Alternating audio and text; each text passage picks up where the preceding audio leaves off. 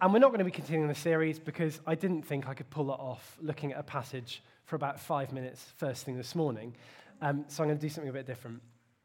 I want to start by just telling you a bit about a friend of mine. He's a friend whose name is Ben. And I met Ben quite a few years ago. Ben is a real force of nature. He's one of those people who, when he's in the room, everyone knows about it. Do you know what I mean? I mean that in a positive way. He's one of those characters who just, about. Real personality kind of powerhouse. Really passionate guy. He's quite sort of stocky build. He used to play rugby. I think he played England under 16s, which I don't know if it's a claim to fame or not really, but he always went for it as one. But he was a really fun guy to be around. He's got a really good sense of humor. He loves Jesus, and he's involved in mission work now, I think, in Hong Kong. And I could tell you loads and loads of things about Ben, loads of information about Ben. But the honest truth is that I don't really know him anymore. I don't really know him anymore because the last time I spoke to him was, I think, maybe 4 or 5 years ago. But I could tell you lots about him, but I don't know him. The reason I don't know him is because I don't actually spend any time communicating with him. Communication is the basis of relationship. If you don't have communication, you don't have relationship. It's just not present. Now, I grew up in church singing a song that maybe you knew, maybe you don't, but I'm not going to sing it, but it went, prayer is like a telephone for us to talk to Jesus. Anyone else? Yeah, okay, great. I'm not going to lie, for a large part of my life, I don't think I ever experienced that song to be anything near true. Prayer was not like a telephone. It felt a lot more like a megaphone for me to shout at God in a vain hope that he might hear and do something with it. And I don't know if that resounds with anyone else's experience, but I think so often and so easily, our walk with God, our walk of prayer with God can just be one way. It's not telephone.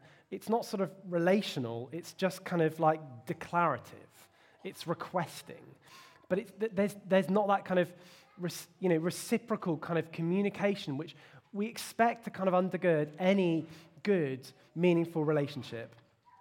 I want to just read a scripture for us. I want to look at John chapter 14.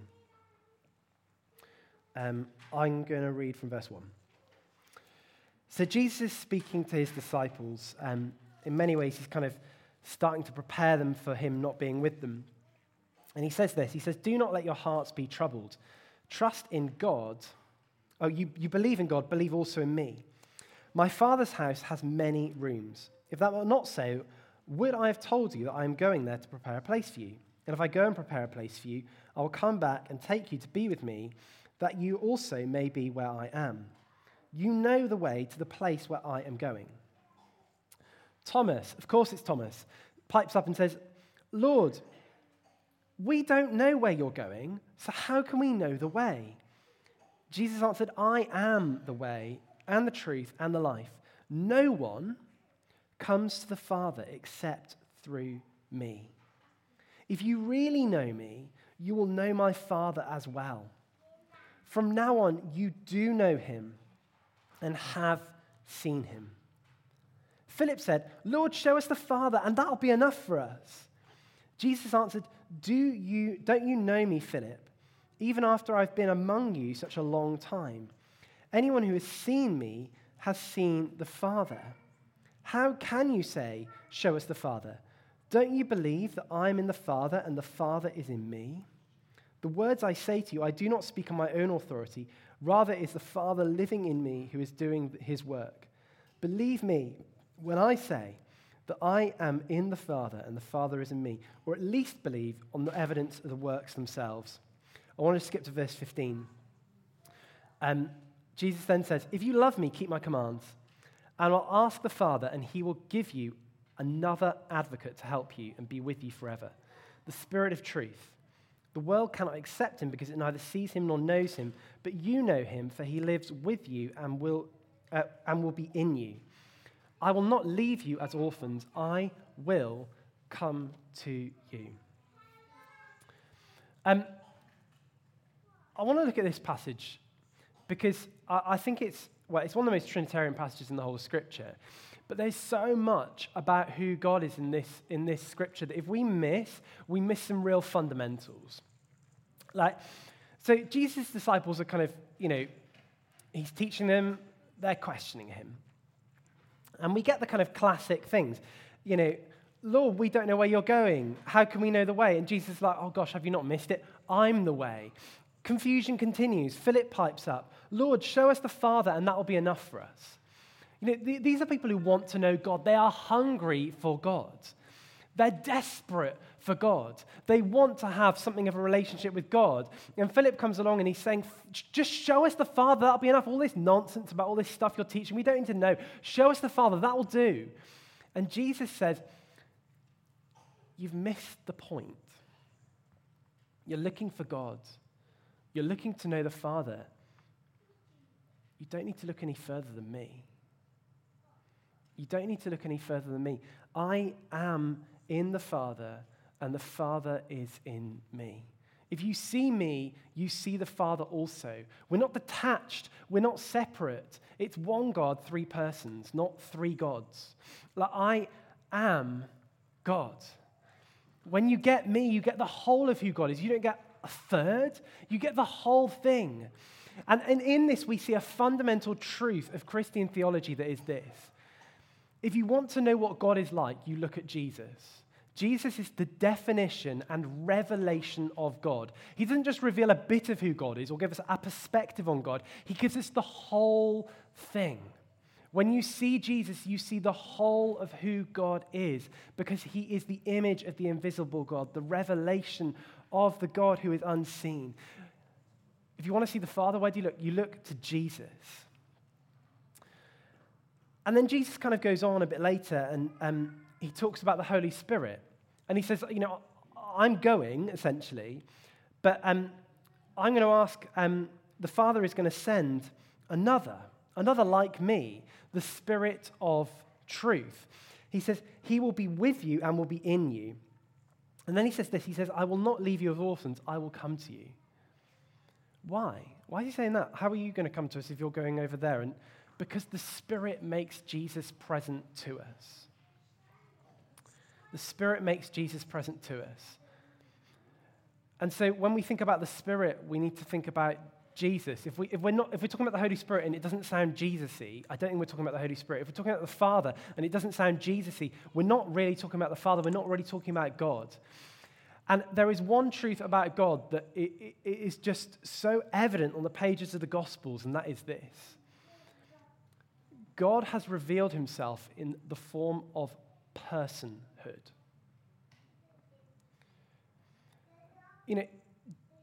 Jesus could have come as a force. No reason why not. That could have been how it worked, but that's not who God is. He came as a person. And he doesn't come as a person and just sort of sit in a palace and kind of not mix with the kind of hoi polloi because they're a bit beneath him. He goes around having normal conversations with normal people and normal interactions with normal people. That tells us about what God is like. It tells us about the kind of relationship he wants to have with his people. It's not distant and far off. It's close.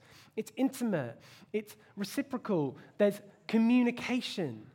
In Jesus, we see the heart of God. We see the Father.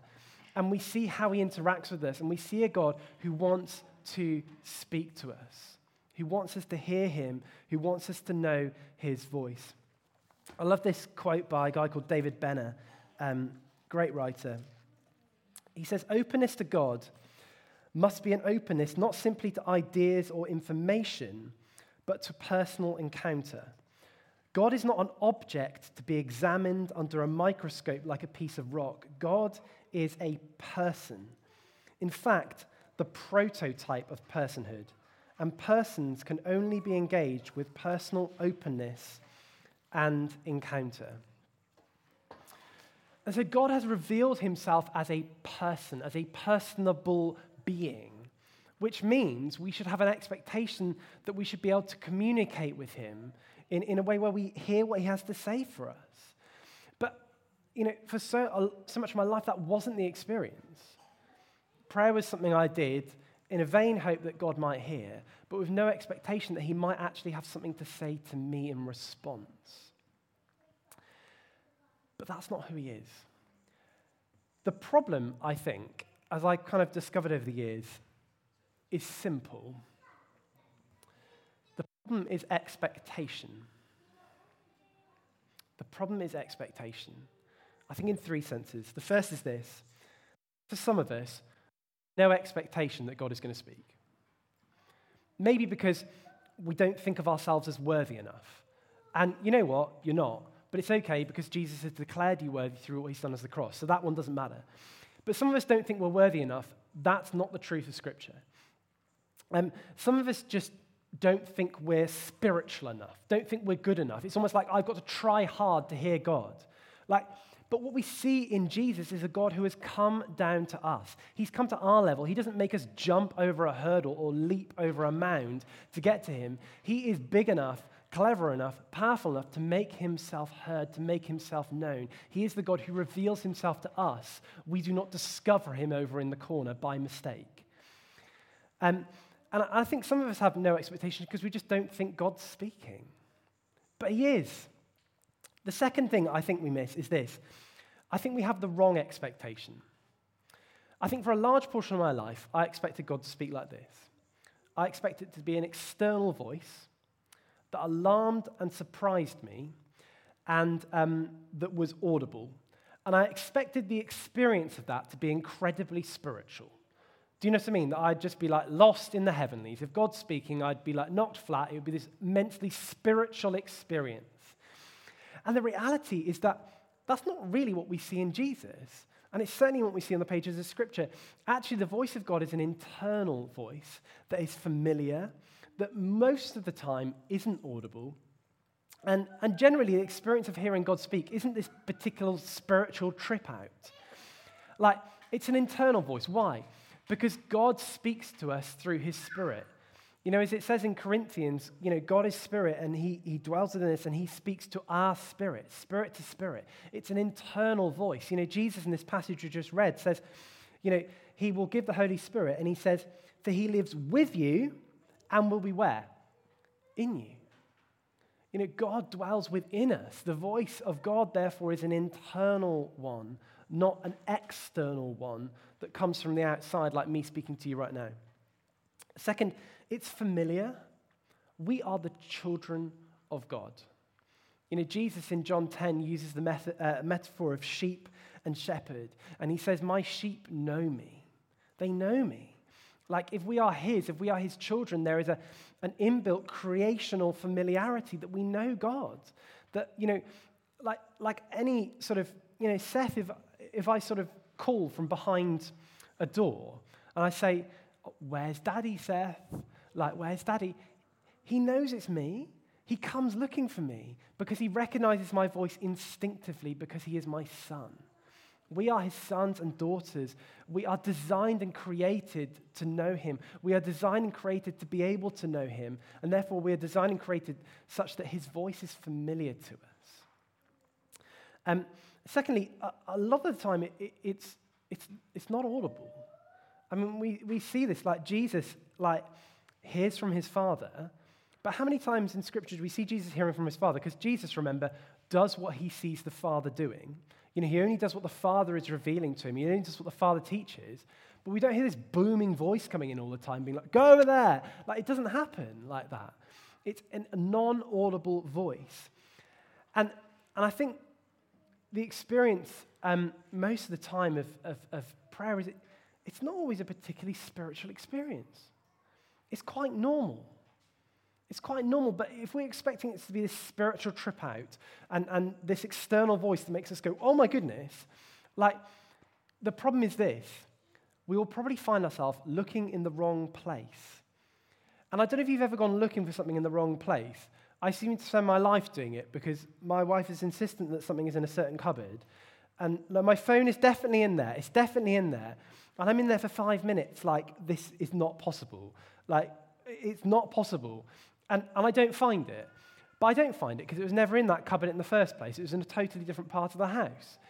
my expectations drive what I expect to receive and what I expect to find. If I expect the wrong thing, I probably won't see the right thing when it comes along because I will filter it out. I will ignore it. I will cast it to the side because it won't be what I'm looking for. So, expectation, we have no expectation. We have the wrong expectation, therefore we look for the wrong thing, and therefore we filter out things which are actually God speaking to us. And the third problem is that I think we can tip into over-analysis. It's not wrong to think, right? But we live in a culture that can sometimes be so rational that it drowns out anything else. And I think we can tip into almost over-analysis mode where we become God and where the only things that God can say are the things that I myself, me, have determined are God. But that's not the way of Jesus. The way of Jesus is a way of faith. We know him how? By faith. And therefore, it is the practice of faith, and in the practice of faith that we hear him. If we are just in skepticism land, we are unlikely to hear the voice of God because we are just every time going to filter it out through kind of the over kind of workings of our own consciousness. I remember a few years ago, I was just starting to learn to hear God's voice in prayer, and we did a bit of a sort of exercise at church with a group, and we got together in small groups of, I think it was about 5 or 6. And everyone wrote their name on a piece of paper and chucked it in the middle of this of a circle. And you took someone's name out randomly, so you didn't know who you were going to get. And I got someone called Lizzie. And I'd only met Lizzie a couple of weeks previously, so I didn't really know her particularly well. And what we did, basically, is we said, think of a question that you'd like to ask God, and don't tell anyone. And what you've got to do is the person whose name you've picked out, pray for them, and ask for God to give you an answer to that person's question. You don't know their question, but ask for an answer to that question. And, I'll be honest, I was deeply depressed about the idea of this, because I was like, at the end, I'm going to have to share something. This cannot go well. And so I prayed. And I got, and when people say, by the way, if you hear people say this, like, oh, something came to mind, or I got a word, or I got a picture, what they're talking about is they're talking about God using the part of us that we often call our imagination to speak to us. You could all probably picture what you had for breakfast this morning, but you're not seeing a photograph, right? So that's what I kind of mean when I use that kind of language. But I saw this kind of picture of, it was a balloon, like a hot air balloon, and it was flying over, and I've been, and so I was like, it's definitively Africa. There was like zebra and wildebeest kind of milling underneath. I was like, well, that's nice, but what's that about? Like, how can that be the answer to anyone's question? So I carried on praying, and I got the lyrics to a song, and it's a song I don't like, so it was a bit weird that these lyrics would come to my mind. But the lyrics were, I spread my wings and I learned how to fly. I was like, well, this isn't very helpful. Like, this still doesn't feel like the answer to anyone's question, God. And so I prayed a bit longer, and this phrase came to mind that was, flying is scary, but it's safe. And I was just in analysis mode. I was like, this can't be God. How can it be God, right? It's just 3 things. They feel vaguely connected, but like, what have they got to do with anything? And what could they possibly have to do with this person's question? So anyway, we came to the end, and we sort of shared what we felt God saying. It came to my turn, and I said, oh, Lizzie, I've got you. And I was ready to be dreadfully embarrassed, but I thought, well, I better give it a go. What's to lose? And I shared these 3 things. And she turned to me and she said, that's absolutely incredible. Because the question that I asked God was this. I've been invited this summer to a wedding in South Africa. And the idea of flying scares me to bits. And I wanted to know whether God thought I should go or not. And I could have fallen over. Like 3 completely random things that God had just brought to my mind that I had absolutely no confidence whatsoever that they were bearing anything of worth. I shared as a punt, and God spoke. Like, God spoke to this girl in a way that, like, immensely blessed her.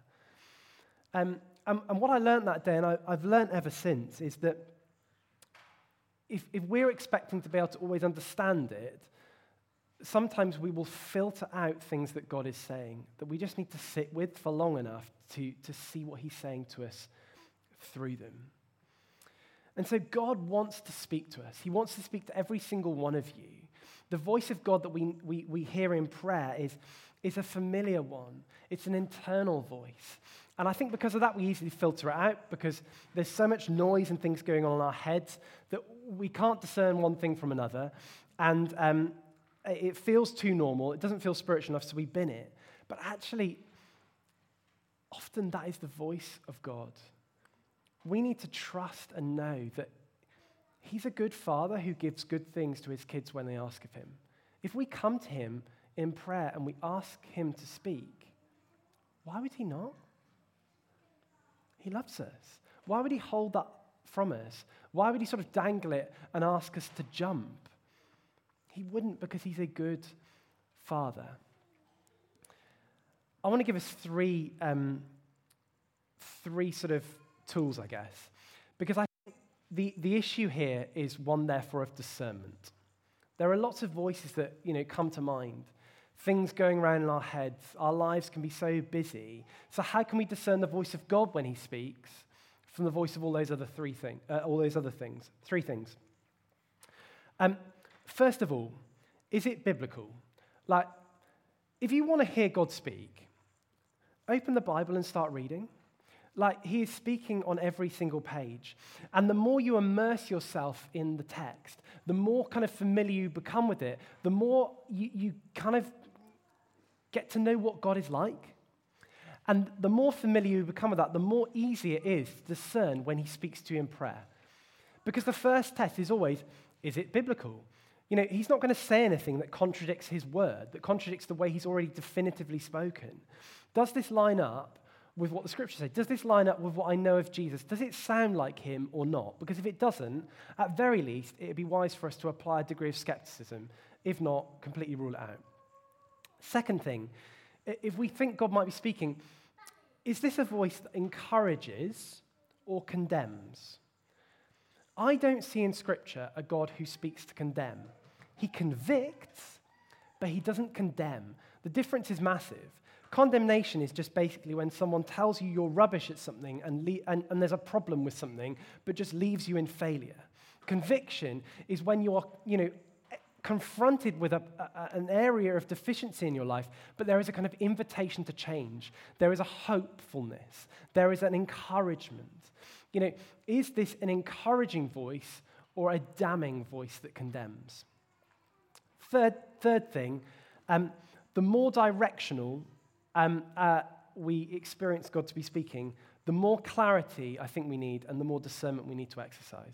If you're praying and you suddenly think that God is telling you to move to Guatemala, I would suggest that you probably need to spend more time praying. You probably need to involve other people. You probably need to involve some people in leadership because that's a pretty big decision. That's not something you want to make on the turn of a pin. You want to take a bit of time over it. Katie and I, when we moved here, felt God speak to us really clearly, day one, that he wanted us here. But we didn't off the back of that be like, well, that's that. There was a whole process of discernment, because it was a big change, that included, a couple of months up to applying, the time between applying and coming to interview, the application itself, coming to interview, the journey home in the car, as we discussed. God was speaking through all those things because that was quite a big change. The more directional, the more kind of life-changing it is, the thing that God's asking us to do, the more clarity we need to exercise and the more discernment we need. If we hold to those three keys, I don't think we can go far wrong. And you know what? Occasionally, I suspect you will be praying and you will sense God saying something that isn't him. But you know what? If it's biblical, if it's not condemning, and if it's not, telling you to go off to Guatemala, who cares? Like, there's times where I've been praying to Jesus and I've just sensed he's saying, I love you. You know what? Maybe that's God, and sometimes maybe it's not. But it's irrelevant because it's still true and I still need to hear it. If we exercise these three tools, we are not going to go off-piste. But what we will do is open ourselves up ever increasingly to the voice of God, the God who wants to speak to us, the God who loves us, the God who is our Father, who's revealed himself in the person of Jesus and is still present with us in his Spirit. He loves you. He's speaking. The question is not whether we're able or not. The question is whether or not we're aware. I wonder if we might just spend a bit of time just in prayer now and maybe just invite God to speak to us, if that's okay.